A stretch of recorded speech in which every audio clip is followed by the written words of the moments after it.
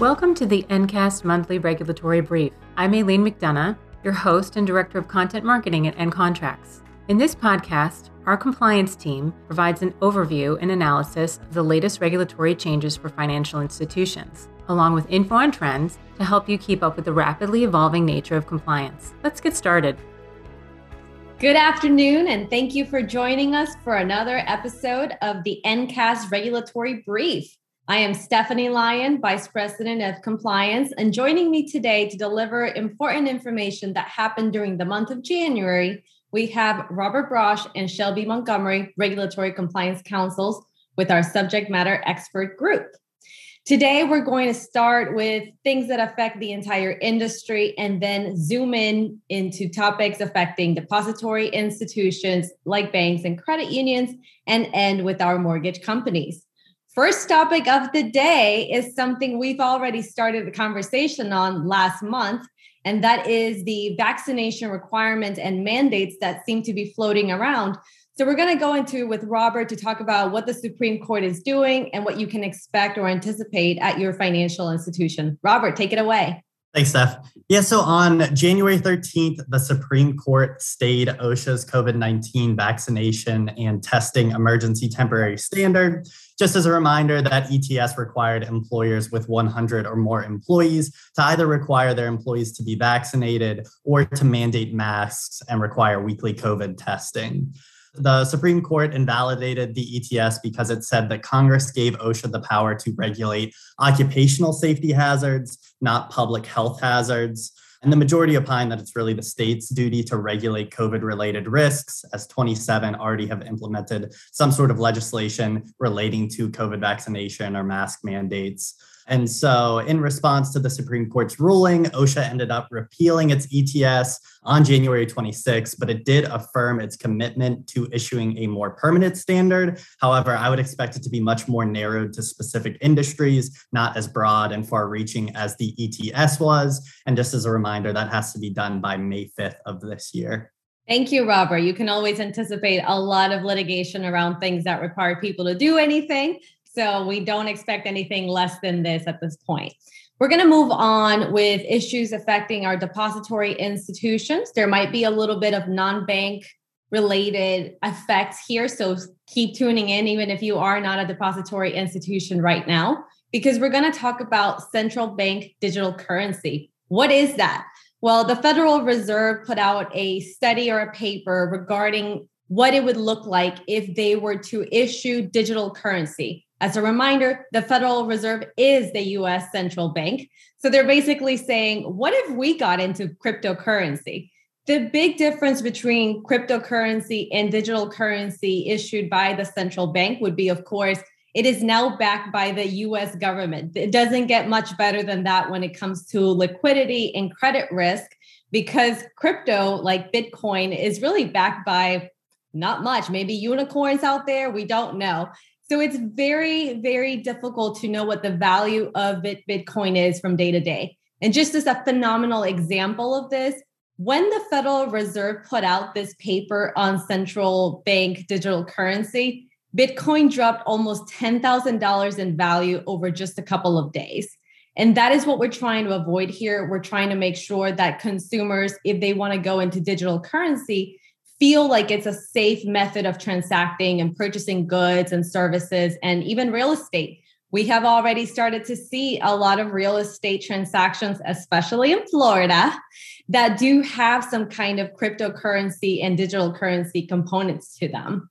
So this paper was not announcing that the Federal Reserve is actually, in fact, going to do this. It was just putting out a feeler out there. They expect, and before they do anything, they want Congress and the president, as well as the rest of the executive branch, to have very clear support for this action and activity. And they want to see that support in the form of lawmaking. They want to see laws, they want to see regulations, they want to see clear standards, because there's a lot of changes that would need to happen for any kind of digital currency to be issued.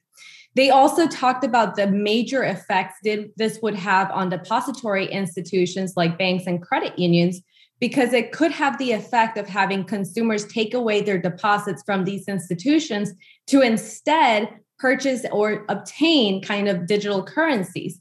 So this could mean that banks and credit unions that rely on major deposits to issue out loans, they might not have access to these types of capital reserves and cash reserves. So the central bank decided that there's a lot of things that we could do here to prevent that kind of risk. One of those would be utilizing intermediaries to provide the digital currency, as opposed to incentivizing individuals to hold an account with the central bank, which currently is not allowed anyways. People cannot have accounts with the central bank. That's why they have bank accounts, so that they can continue to transact with these accounts. There's going to be a lot more to come on this. This is just the beginning of the conversation. And another thing that the paper noted was, of course, the Government Accountability Office just said and issued out another study or paper about the nexus between virtual currencies and terrorist financing, as well as the ability to utilize these kind of digital currencies for nefarious activities. So the more we see that nexus and those problems, the more we know we need to ensure that anything that we put out in digital form has the same level of safeguards and BSA AML regime requirements to prevent it from being utilized and leveraged by criminals.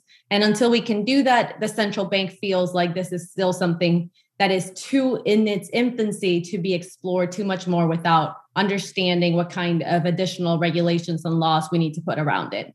But I know that the federal banks and the Federal Reserve are not the only ones talking about it. We have seen conversations on the state as well, right, Shelby? Absolutely. And we're going to start with our favorite state, New York. As he promised last November, the new mayor of New York City, Eric Adams, he received his first paycheck this month in cryptocurrency. Now, he actually has committed to taking his first 3 paychecks in Bitcoin. When he made this promise, Bitcoin's prices were at an all-time high. But as Stephanie just said, they took a plunge. And of course, they took a plunge at the time that he's getting his paycheck. So the mayor gave himself a bit of a pay cut right off the bat. But he did continue to emphasize his intention to make his city the center of cryptocurrency and financial innovation. So we'll see how that works out for him. If the crypto market continues this downward turn, those first 3 paychecks aren't going to amount to much for the new mayor. And then we've also had a number of state regulators who have gotten involved in the crypto market this month by issuing warnings to their investors. Among them, you've got Kentucky, Virginia, Wisconsin, Arkansas, Oregon, Florida, Arizona. There's just a ton of them who are warning consumers about the risk related to cryptocurrency. They've seen a rise in consumer complaints with digital assets, with blockchain, with the cryptocurrency products. And so they're making this consumer protection, these warnings, a real focus right now. So I think we'll see states continuing to put out resources, put out information for their consumers, and really try to keep a handle on the cryptocurrency market. That is a lot of information on crypto. Thank you, Shelby. And we're going to move on. A lot of us just returned from hopefully a couple of days off from winter holiday activities. And I think it's a really good time to talk about the federal laws and regulations around controls for vacation policies, as well as some changes that some states are thinking about. So, Robert, what are some of the requirements when it comes to time off to keep it as a control, or AKA vacation time off? Yeah, so each federal bank regulator issued guidance back in the 90s, early 2000s, back when I was still storing my money in a piggy bank, encouraging banks to implement a policy requiring employees in sensitive positions to take at least 2 weeks of vacation a year as an internal control to cut down on fraud and embezzlement. But I think, there's no movement on the federal side. However, that does still seem like an outdated piece of guidance, especially with the new, working at home policies that are in place by a lot of financial institutions. But I do think states are starting to look at it. And I think there's no one better than Shelby, our state expert, to talk about what she's seen on that front. We're back in New York again. Surprise there. If Robert was storing his money in piggy banks in 1996, New York issued this guidance on vacation policies. I was graduating from high school, so it has been a while ago, but New York's guidance on vacation policies for banks and credit unions, again, covers these employees in sensitive positions. Those people are considered officers and employees involved or engaged in transactional business or having the ability to change the official records of the institution, and any staffer who might be able to do this. These people were asked in that guidance, again from 1996, to take at least 2 consecutive weeks of vacation or other leave on an annual basis. Now, I don't know about for you, but I would imagine for a smaller institution, probably not the most feasible policy to follow.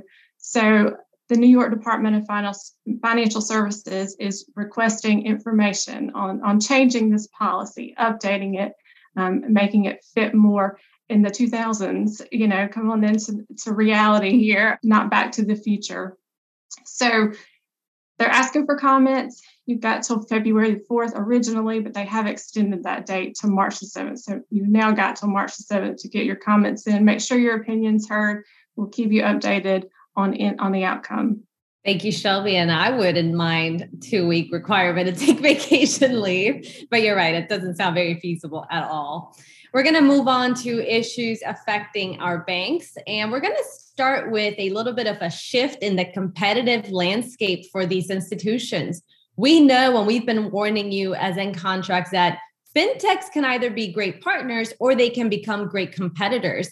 And in this case, we know that SoFi, an amazing and large fintech company that is digital first and is issuing tons of loans to consumers and commercial account depositors, they are now requesting to become a national bank, and they have been conditionally approved by the OCC. The way that this approval is going to work is they are actually going to merge with Golden Pacific, another institution, and they're going to become a $5.6 billion national bank that is going to be fully capable of doing everything else any other national bank can do.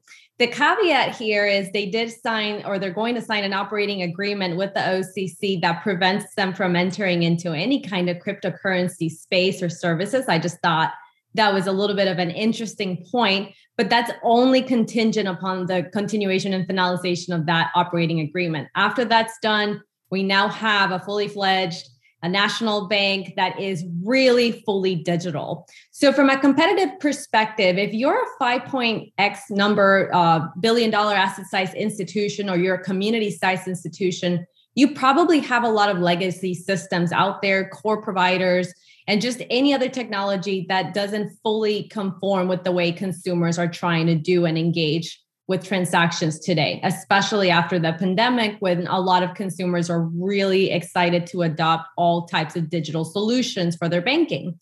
So it's time to go back to your strategic plan and ensure you have a good and legitimate way to compete with these larger fintechs that are digital first, and that you're catching up with your technology, your security, and your ability to please your customers and serve them in a way and meet them in a place where they want to be met.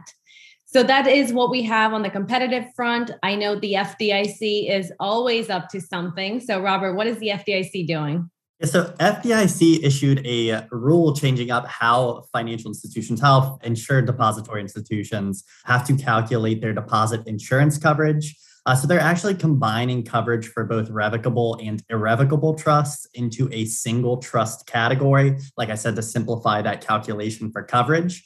So this means that trust deposits will be insured up to $250,000 for each trust beneficiary, not to exceed 5 beneficiaries, providing maximum coverage of $1,250,000 per owner per insured depository institution.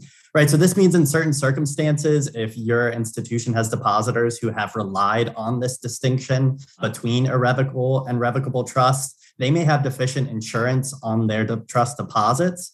The rule isn't effective until April 1st, 2024, but this gives you time to, go ahead and take the time to notify those depositors. It's a good time to inform them that if something would happen, that they wouldn't have coverage of all of their funding that is stored in your institution.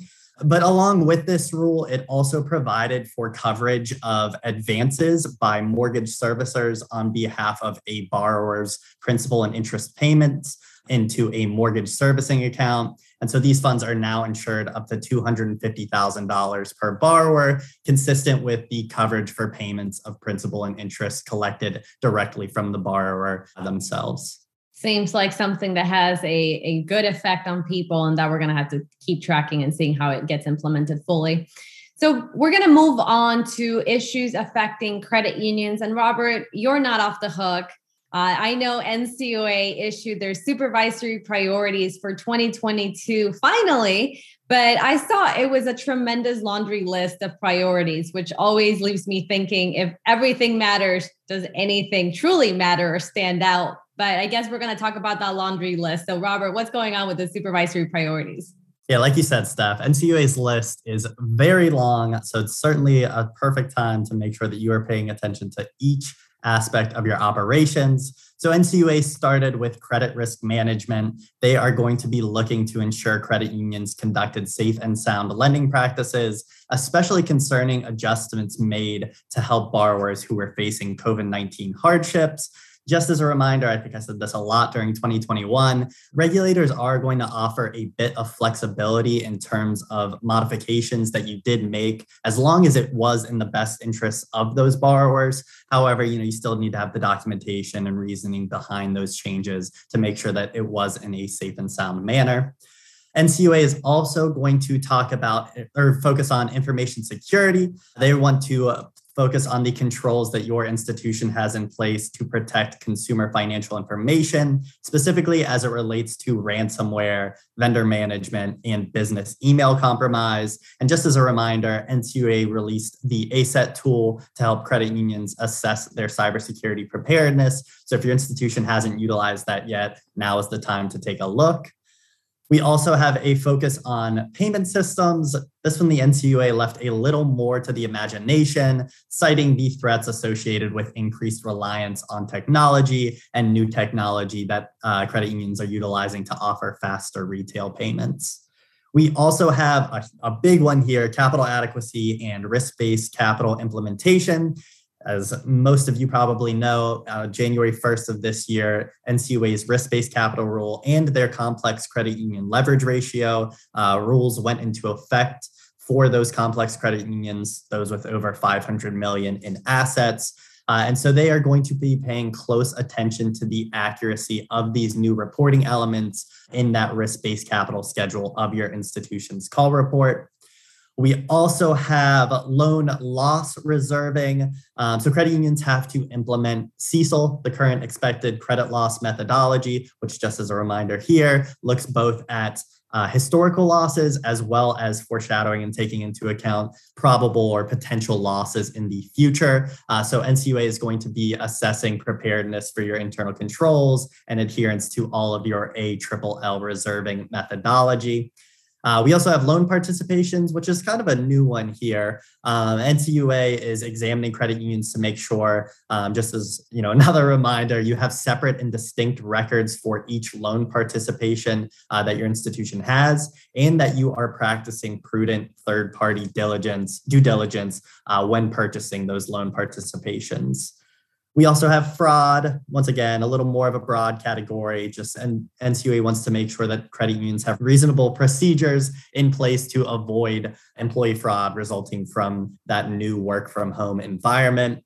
We have the LIBOR transition. The use of LIBOR has finally come to an end. NCUA is going to be focusing on credit unions that had significant LIBOR exposure or inadequate fallback language within existing contracts. And just as a helpful tool as well, NCUA did issue a letter to credit unions outlining the supervision framework that examiners will use to evaluate risk management as it relates to transitioning away from LIBOR. Last financial type one here, we have interest rate risk. COVID-19, huge on financial institutions across the board, but we definitely did see an increase in share growth as a result of the pandemic. So NCUA wants to make sure that your institution has been reasonable and hasn't taken any undue risks in terms of long-term investing with those increased shares as a result from potential market risk. And then I think there are a few other things apart from the list that I went through. And I think Stephanie is more of an expert on those areas, so I'll let her take over. Thank you, Robert. I just wanted to make sure you had a time to, breathe and recuperate from doing that laundry list. We're going to move on to some of the other priorities here, and it is BSA, AML compliance. We're talking about anti-money laundering programs, to the surprise of nobody, because it's not just an NCUA priority, it's a national priority for the current administration. And it's probably going to continue to be a national priority because criminals will never stop being savvy and coming up with really clever ways of exploiting our financial systems and areas. And that's why we have to be very vigilant. And that's why our examiners have to consistently ensure you're keeping up with the newest laws and regulations. And for the first time in almost a decade, we did have new laws that are going to be affecting the Bank Secrecy Act. And we're going to start seeing those implementing regulations throughout this year. So what NCUA wants to see from your credit union is, do you have appropriate change management to understand the new requirements and the changing requirements that you're going to have? And are you going to change your policies, procedures, and processes to accommodate and implement those changes? So that's first and foremost when it comes to BSA compliance, but never forget about technical compliance, because this is an area where you can get tiny violations. They can become multi-million-dollar penalties, and we see it all the time. Also, when NCUA comes to examine you this year, like they do every single year, they're going to take a look at your consumer compliance program and capabilities of meeting requirements in that space. That's always something that they look at. And the specific areas that they're going to focus on this time pertain to COVID-19 pandemic. How did you serve your members during the pandemic? Did you have a lot of forbearances?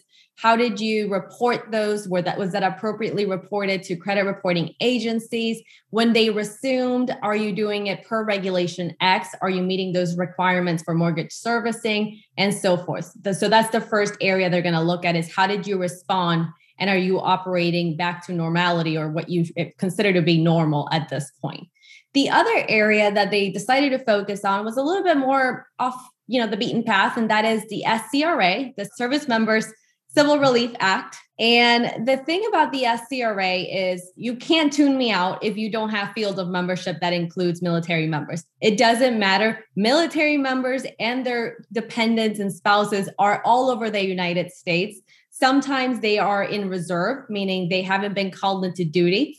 So you might not even know that you're serving military members at your institutions, but it is your responsibility to identify them, especially if you have specific types of loan accounts with them, because there are protections specifically offered to them. And if they try to take advantage of those protections and you're putting hurdles in front of them, that's when you can get in trouble. Or if you're repossessing their vehicles or homes when they're away in service, that's another major area where you can get in trouble. So keep that in mind. Even if your field of membership is not large on service members, it doesn't mean you don't have quite a handful in your institution. The other one they called attention to was fair lending, like everyone else in the US at this moment. But the specific area that I think is important to mention for fair lending today is not only do you have the right policies and procedures to minimize any type of improper discrimination at your institution, but are the third parties you're utilizing or employing to get and obtain appraisals, are they exposing you to some kind of bias issue? We've seen it in the news. We've seen stories and heard stories that are pretty horrifying about Black consumers that, they had pictures all over their home, and all of a sudden they got a really low appraisal. And then they engaged in something they referred to removing all of those pictures and anything else that would showcase their race or who they are as people. And all of a sudden the following appraisal was significantly higher. If you see any evidence of discriminations in your appraisals that you're asking for, it's time to review the vendors. It's time to review the appraisers themselves and potentially ask and request for new appraisals. You don't want to be associated with borrowers calling you out as being the institution that is allowing for that type of discrimination to go through.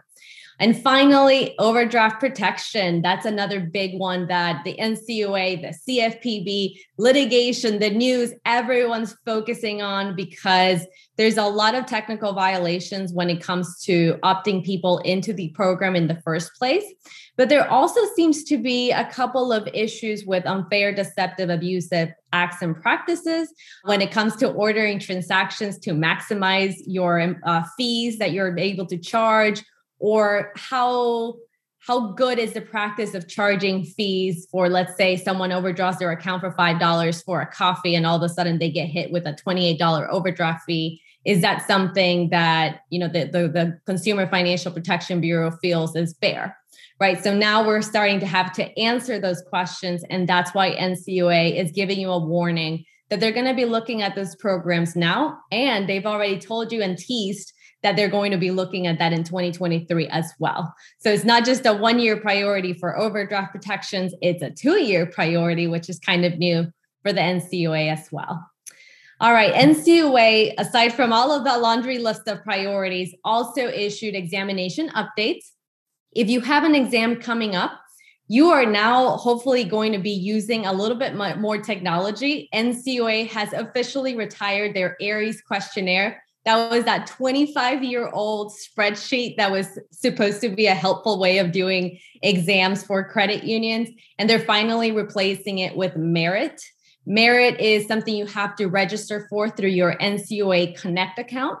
So if you have, like I said, an exam coming up, make sure your NCUA Connect administrator has you set up so you can upload your exam documentations and any other document requests through there. You can communicate with examiners and answer their questions.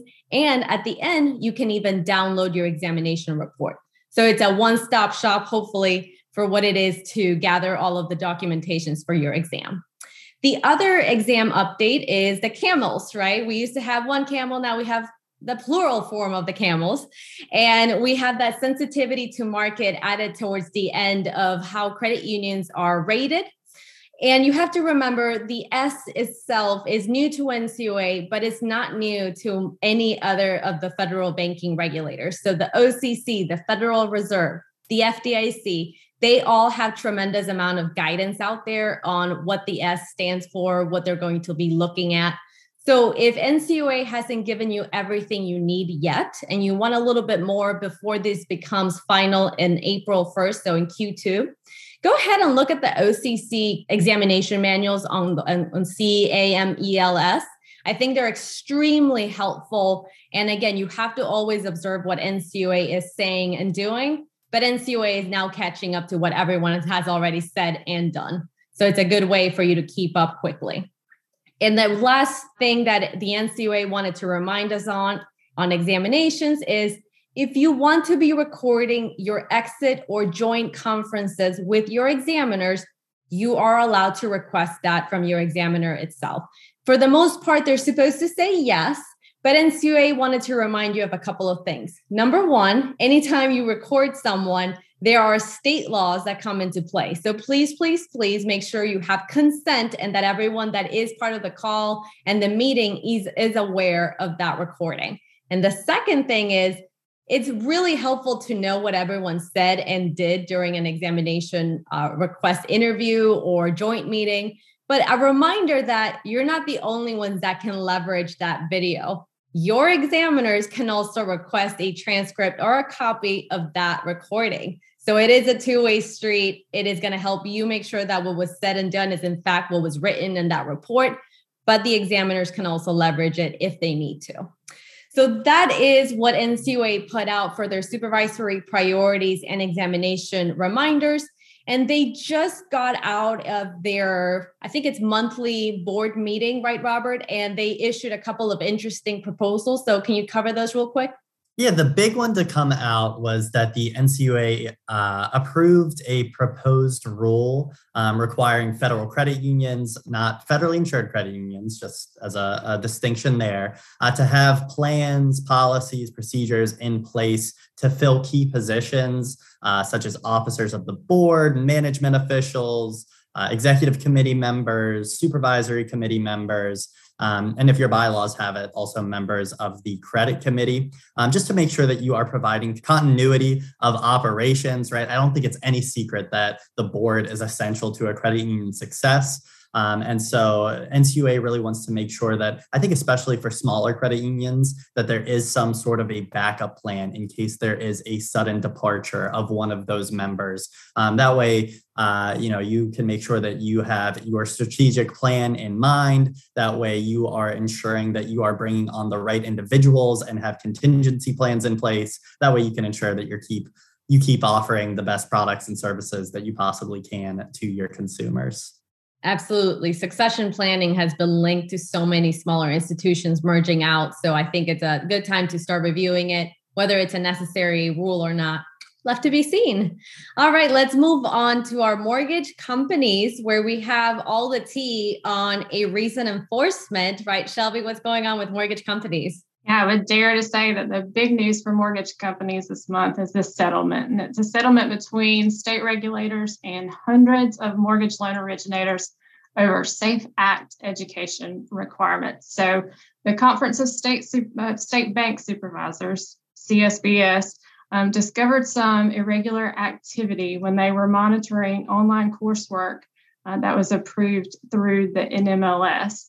Now, this discovery ultimately led to an investigation, revealed that more than 400 MLOs nationwide had paid Danny Yin, who owns course provider Real Estate Educational Services, to provide them with false education certificates, as well as to take courses for these MLOs, which they were not in attendance for.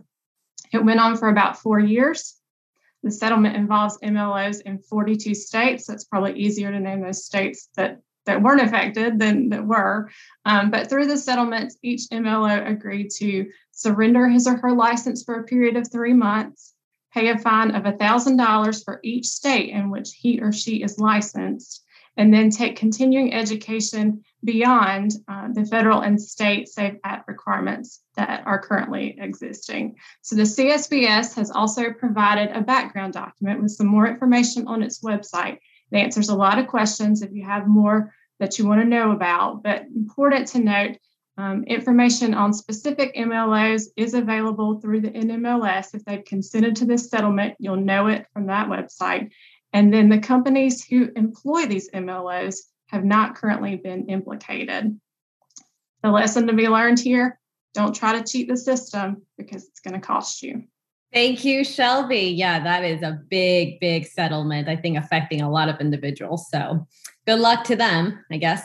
All right. Well, thank you so much for joining us for another Ncast episode. I hope you found it helpful. If you want any information on the topics we covered today, check out your Ncomply. It is full of resources like guidance documents, regulatory changes on state and federal levels, and news and so much more. On behalf of Shelby, Robert, and myself, we hope you have a phenomenal rest of your week, and we will see you next month.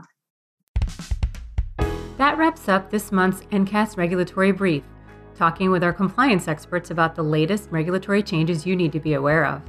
If you liked what you heard, please leave us a review.